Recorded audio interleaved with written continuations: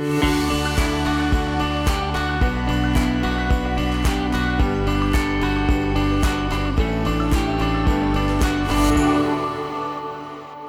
going to start in the book of Jeremiah, chapter 18. You know, if I'm going to talk about the potters, we have to go down the potter's house, right?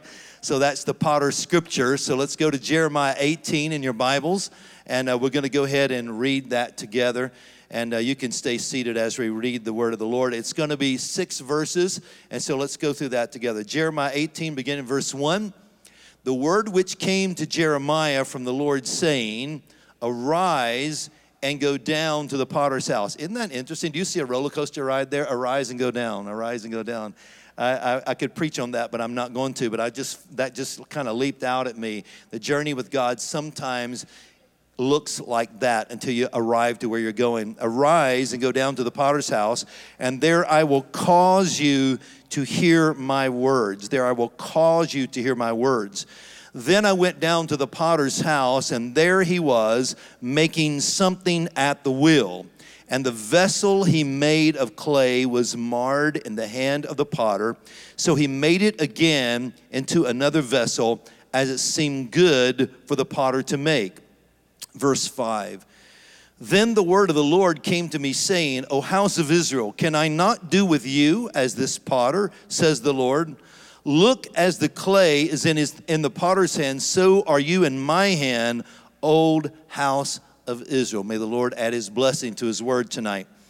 God loves to use imagery so that we can understand him better. God is a spirit, but he reveals himself to us in a lot of different kinds of ways.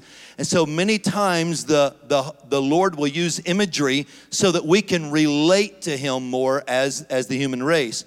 God uses imagery like the shepherd and the sheep. And that is how God describes his provision and protection of us, by saying, I'm the shepherd and you are my sheep. He uses imagery of the husband and the wife. And that is how the Lord describes a covenant relationship with us, where he gives us unconditional love and even calls himself God the divorcee, meaning that you can walk away from me, but I'll never walk away from you. I'll always be waiting when you come back. Isn't that a beautiful portrait of God right there? So God even calls himself God the divorcee, saying, I will always be waiting on you. You know, someone asked me one time, they said, do you believe once saved, always saved? I said, no, but I do believe once in grace, always in grace.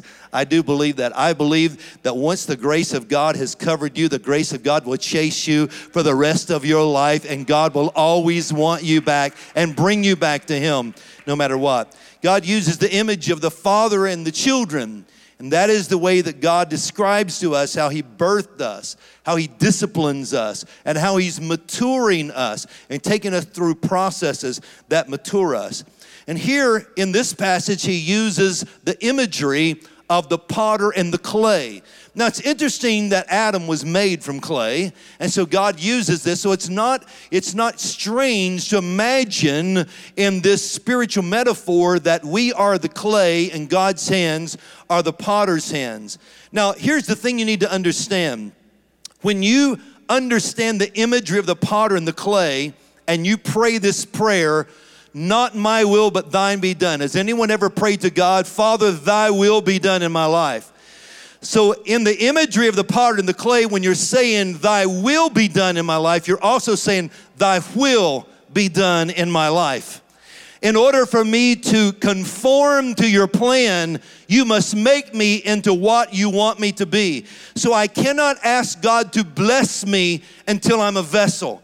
I cannot ask God to just bless who I am if I'm not prepared to do what it is that he wants me to do. So it is impossible to do the will of the Father without some kind of transformation. I want to see the hand of everybody that has been transformed by God in one area of your life. I want to see the hand of everybody. This is a witness tonight. Everybody that's been broken before and put back together.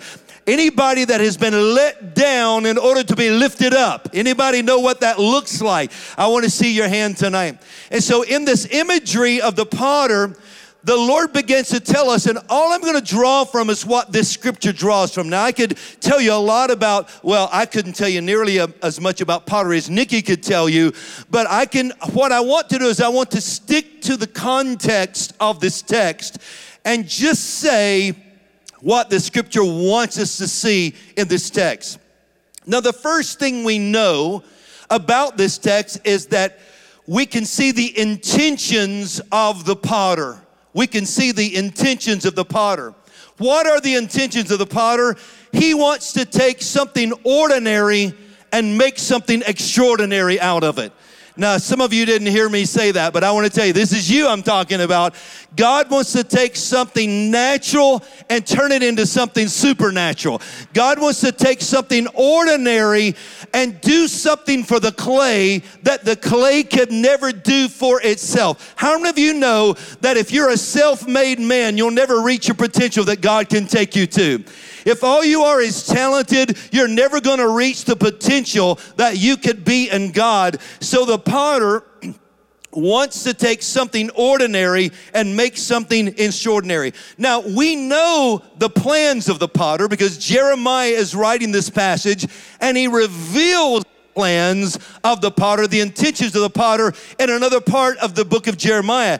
He says in chapter 29, "For I know the plans that I have for you, declares the Lord, plans to prosper you and not to harm you, plans to give you hope in the future." Somebody needs to lay hold of that right now and say, I know what I'm going through, but God has a plan for me. Somebody needs to say right now, God is not finished with me yet. I know what it looks like, but I'm in a process. I know what it looks like, but I'm not through. God is not finished with me yet. So Jeremiah is at a place that maybe you've been at before. Jeremiah is at a place where he just doesn't know what to do. I know I'm not the only one, so let me see your hand one more time. Have you ever been in a place where you were just stuck and you needed a word from the Lord? Anybody living on a word from the Lord right now? Have you ever moved on a word from the Lord? Have you ever relocated on a word from the Lord? Have you ever started a ministry on a word from the Lord?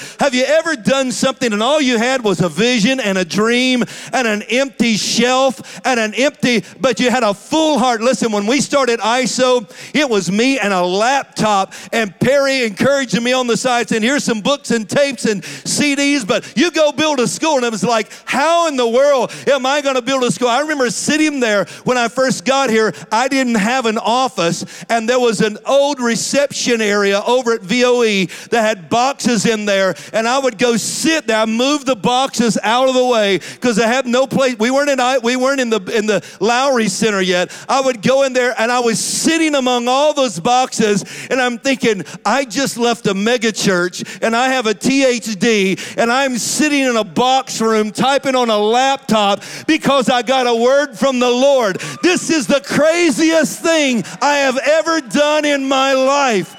Now I would go home to my redhead and she would say, now tell me that word from the Lord one more time, because we just walked off from our kids. We just walked off from your retirement plan. We just walked off from our insurance. We just walked off from our salary from a mega church. Tell me again. I had to write down 17 things that the Lord told me was going to happen, and I put them on the wall. Listen, I was walking by faith and not by sight, and can I tell you, to the glory of God, we now have 8,000 students, and we are in 74 countries around the world because somebody moved on a word from God. Sometimes you get stuck and you gotta have a word. Anybody need a word tonight? I believe God's gonna bring clarity to your mission tonight. I'm a man on a mission because I'm living on a word. There's a dream inside of me. As a matter of fact, what you don't know is when I was standing up here worshiping tonight, I was prophesying over this whole front. I was asking God for 50 college students to walk in here on fire for God. How many of you can believe with me for that? I don't care if they're saved. I didn't ask God to send me 50 50 saved people. I don't care if they come here and get saved. I don't care what they look like. I don't care what they sound like. I don't care what they're involved in. I just believe that another generation needs to be awakened and that we are the place that can help them do that. They need to open up their eyes and see Jesus. And while I was here tonight worshiping, I was prophesying. I hope every time you walk in this building, you begin to prophesy not what is. What is awesome. I'm telling you, this here is awesome. But in the hands of the potter, it can become more than you ever hoped or dreamed for in the hands of the potter. I'm living proof of that. I'm living proof of that when I took a church of 50 at the age of 24 and God grew it into thousands. When I came to ISO with nothing but a dream and a laptop and God turned it into thousands. And I'm telling you, we have an assignment here at Ramp OCI and God is going to bring that into fruition. We're going to see blinded eyes open and the cripple walk. And whether that is in the natural or the spiritual or both, we're going to see the glory of God poured out on the people of the Lord. Hallelujah. So the potter wants to do something extraordinary through something ordinary. So we see the potter's intention. But the potter has to work with something. So beyond the potter's intention, we have to look at the material that the potter has to work with. Now, when you see Nikki working up here tonight, you see this clay that has already been through a process. But I want to show you guys, put that on the screen. I want them to see where it starts. It's just an old pile of dirt that it starts with. And I think I gave you guys, there we go, over here. Look at this. This is where he starts. The potter's material is just a pile of dirt. And clay has to be separated. The clay is in with the rocks and the chicken bones and the feathers and the dead carcasses, and some of you know exactly what I'm talking about because that was your life before Jesus. This clay is mixed in with sticks and stones and all kinds of dirty things around it, and the potter has to decide, am I willing to separate the clay from everything else that it's mixed in with and mixed up with? Can I see the hand of anybody tonight? You were all messed up when Jesus found you. Not everybody was born into a Christian family. Not everybody was dedicated as a child. I want to see somebody who got radically saved, and when you got saved, people looked at you and said, that's the last thing I ever thought would happen in your life, but here you are. You know what? I don't want you to raise your, I want you to stand up. If you're one of those people that God pulled out of a mess and he put you in his perfect place, look around you at all of the work of the potter. Look around you at what the Lord has done in people's lives. Brokenness, but he restored you. A messed up life, but he put you together. Thank you so much for supporting our ministry. If this has blessed you, please say a prayer for us. And if you would like to give, we have 4 ways that you can do that. You can give online at briancutshaw.com, or if you're a PayPal user, just PayPal us at Church Trainer. Or you can also give through the mail at P.O. Box 267, Georgetown, Tennessee 37336. Or if you're a Venmo user, you can Venmo us also at Church Trainer. Thank you, and God bless you, and may the Lord multiply your seed. Now back to Hope in the Word. So the next thing we look at is not only the intentions of the potter, but also the material that the potter has to work with. And so the Bible says that he saw the potter at the potter's house with the clay. So that means that the potter had to go out in the field where it had been walked on. Anybody ever been walked on? Where he had been dumped on. I don't have to explain that, I hope. But anybody ever been dumped on? Anybody ever been walked on? Anybody ever been lied on? Anybody ever been trodden under the feet of men? And the potter walks out there with a shovel and a bucket and says, I'm going to dig you out of a dirty place. I'm going to dig you out of a place you thought you were going to be stuck here, but I'm going to take you inside the house. And it was there, not in church, it was there. Not in a convention, it was there. I don't know who I'm talking to tonight, but it was not at a camp meeting. No, we're not talking steeples and bells and handbell choirs. I'm saying there in the gutter where God picked him up. There. Is there a witness in the house of somebody that God pulled you? Where was your there? Were you in the drug scene when God found you? Were you in the nightlife scene when God found you? Were you in the sex scene when God found you? Where is your there when God picked you up and he brought you in the house? The next thing it says is that when he picked him up, he brought the clay in the house. Can I tell you something? I'm just so glad to be in the house. If I never get another name tag, I'm just glad I'm not out in the field under the foot of men. I'm just glad I'm not where he was. Thank God I'm not everything I want to be, but thank God every day I'm not what I used to be, and I'm not where I used to be and what I used to be, because God found me there and picked me up there. Some of you were picked up out of depression. Some of you out of oppression. Some of you have been marked for disaster because you are living a life of curses that have been spoken over you time and time again. But there, God picked you up and he brought you in the house. Look around you. See where you are tonight. You could be in the graveyard, but you're in the house. You could be in the jailhouse, but you're in God's house. Some of you know where you were headed. Some of you know where your life was taking you, and here you are. When you're glad to be in the house, they don't have to save you a seat. They don't have to give you a name tag. They don't have to save you a parking place. You don't care if anybody shakes your hand. You're just so happy that you're not where you were. You're just so glad that you're not where you were, that you're just glad. Anybody just glad to be in the house tonight? Anybody just glad to be in the house tonight? Hallelujah. So the potter chooses the clay. And when the potter chooses the clay, he does this to the clay. He chooses the clay, he separates the clay, and he sanctifies the clay. He cleanses it. Anybody remember that process when God said, okay, if I'm going to use you, you can't go here anymore. You can't do this anymore. The separation. Anybody, can I ask you a question? I know some people believe that you only get sanctified one time and it's over with. I personally don't believe that.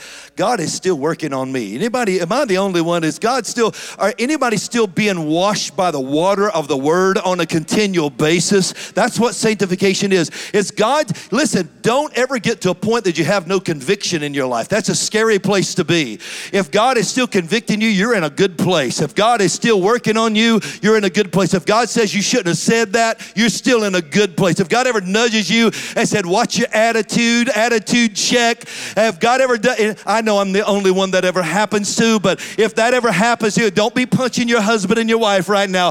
But if God is ever saying to you, watch your attitude because you're representing me, watch your mouth, you watch what you say when you're angry, watch what you say when you're stressed out. Don't make excuses for the curses that are coming out of your mouth just because you're tired or just because you're sick or just because you're hurt, because everything that comes out of your mouth, you are speaking your world into existence.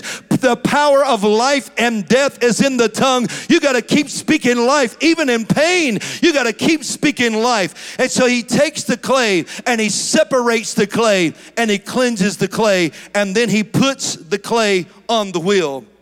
He puts the clay on the wheel. Now, when you get put on the potter's wheel, there's a lot of spinning going around. There's a lot of, it looks like when I'm watching Nikki make this pot is doing this. Has that ever felt like you before? Have you ever felt like, Lord, when is this gonna end? Have you ever been in a battle that you thought, is it ever going to end? Can I ever smile again? Will I ever get my joy back? Will I ever get my health back? Will I ever get have you ever been in a battle and you ask yourself, will my peace ever return? Will my rest ever return? Is there gonna be a place where I'm content in the Lord again? And has anybody ever said, Lord, will I ever be victorious again? Come on, one battle after another. Come on. Will I ever be victorious again? And while you're spinning and you're spinning and you're spinning and it looks like you're out of control. Now this happens to be an electric wheel, but if you were doing it the old-fashioned way, when your life is spinning out of control and you think it's the devil and you're saying the devil's doing this and the devil's doing that, if you peek out underneath the wheel, you'll see it's not the devil. It's the potter saying, I'm forming you so I can feel you.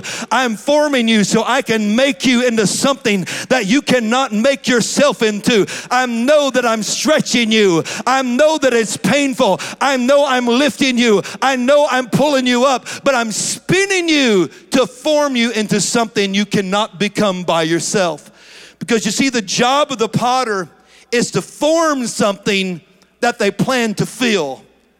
See, everybody wants to be filled before they're formed. God, just give it to me. Don't make me earn it. God, just give me my stripes. Give me my authority badge so I can just tell everybody where to go. Well, no, hopefully not that. But God, give me my authority badge. But I don't want to go to boot camp for it. I don't want to earn it. I don't want to overcome anything. I don't want to have to quit feeling sorry for myself. I don't want to quit my whining and my pining. No, God, I don't want that. I want all this attention and I want to be powerful too. And God says, that's not how it works. Unless you let me form you, I cannot fill you. You have to understand, I'm making you into something. I'm forming you into something because I'm going to fill you with something that's greater than you. When Jesus chose his disciples, it looked like Jesus had made the biggest mistake of his life. Anybody feel that way when God chose you? Anybody said, God, there's got to be a better choice than me? Listen, when he called me to preach at 17 years old and I was running from God and running from the church, I'm thinking, why me? I've told you this story before. When the Lord called me to preach, I said, what kind of a choice is that? You know, that was my response. And I thought, God, why me? Why not somebody who is more, contented? God didn't choose me because I was ready. God did not choose me because he chose me because he knew the deposit that he was about to put inside of me. And he knew that if I ever allowed him, if the clay can cooperate and allow him to form me, that he can make me into something that I do not have the ability to make myself into. When Jesus chose his disciples, it looked like he was having a bad day. He chose these unlearned poor fishermen. Come on, Jesus. Can't you do better than that? He chose a gang member, a zealot. Really? Simon the zealot? A gang member? He was just in a fight yesterday. His eye is still bloody and his nose still has a sore on it from his fight last week. His knuckles are still bruised. Really, Jesus? You really want Simon the zealot, a tax collector? Come on, a Jewish boy collecting taxes for the Romans? Every Jew hates this guy. How is he ever going to bring the gospel to the world? A doubter? Really? You want a doubter? A hot-headed old fisherman that's down on his luck? And maybe he was hot-headed because his mother-in-law was living in his house. I don't know. I'm just speculating here. But that was old Simon Peter. You really want this hot? And how about the sons of thunder? Come on, Jesus. Can you find two brothers that can at least get along? You want the sons of thunder? And the whole world got shocked when he chose Saul of Tarsus. I mean, come on. Here is the Christian killer, the Pharisee, the one who is killing Christians and imprisoning Christians, and you want him to be the apostle to the Gentiles. But when Jesus got through forming them and filling them with the Holy Spirit, Peter stood up on the day of Pentecost and preached, and 3,000 people were saved and got filled with the Holy Spirit. And Thomas went further, doubting Thomas went further than any other disciple. He took the gospel all the way to India. He went further than anybody and died a martyr's death from a Hindu priest because he was taking the gospel around the world. And John gives us the book of Revelation. John, just 15-year-old kid that Jesus chooses. His mama's still trying to tell him where to sit, asking Jesus, will you let him sit on the right or left? I want my baby to look important. And this Jewish mama was getting real intense. And Jesus said, if you'll just leave him alone, I can make something out of this boy. And did he ever? He gives us the revelation of heaven. He gives us the book of Revelation and the second coming of Jesus and the rapture of the church and the revelation of the tribulation period, the millennial reign of Christ. This 15-year-old kid that his mama wasn't even sure if he was going to make it, and he becomes John the Revelator. And Paul, that old Saul of Tarsus, the Christian killer who was putting people in jail and killing them, he ended up being Paul the apostle. He was put in jail and he was killed. The same thing he was doing happened to him, but not until he wrote 13 books of the New Testament and brought the gospel around the world, gave us the glory of the Lord through his writings. Jesus is forming you so that he can fill you. He has to make you into something extraordinary so that he can fill you with something supernatural. This program is brought to you by the partners of Brian Cutshaw and Church Trainer Ministries. Please help us pray that the Lord will continue to send us more partners so we can expand his kingdom around the world.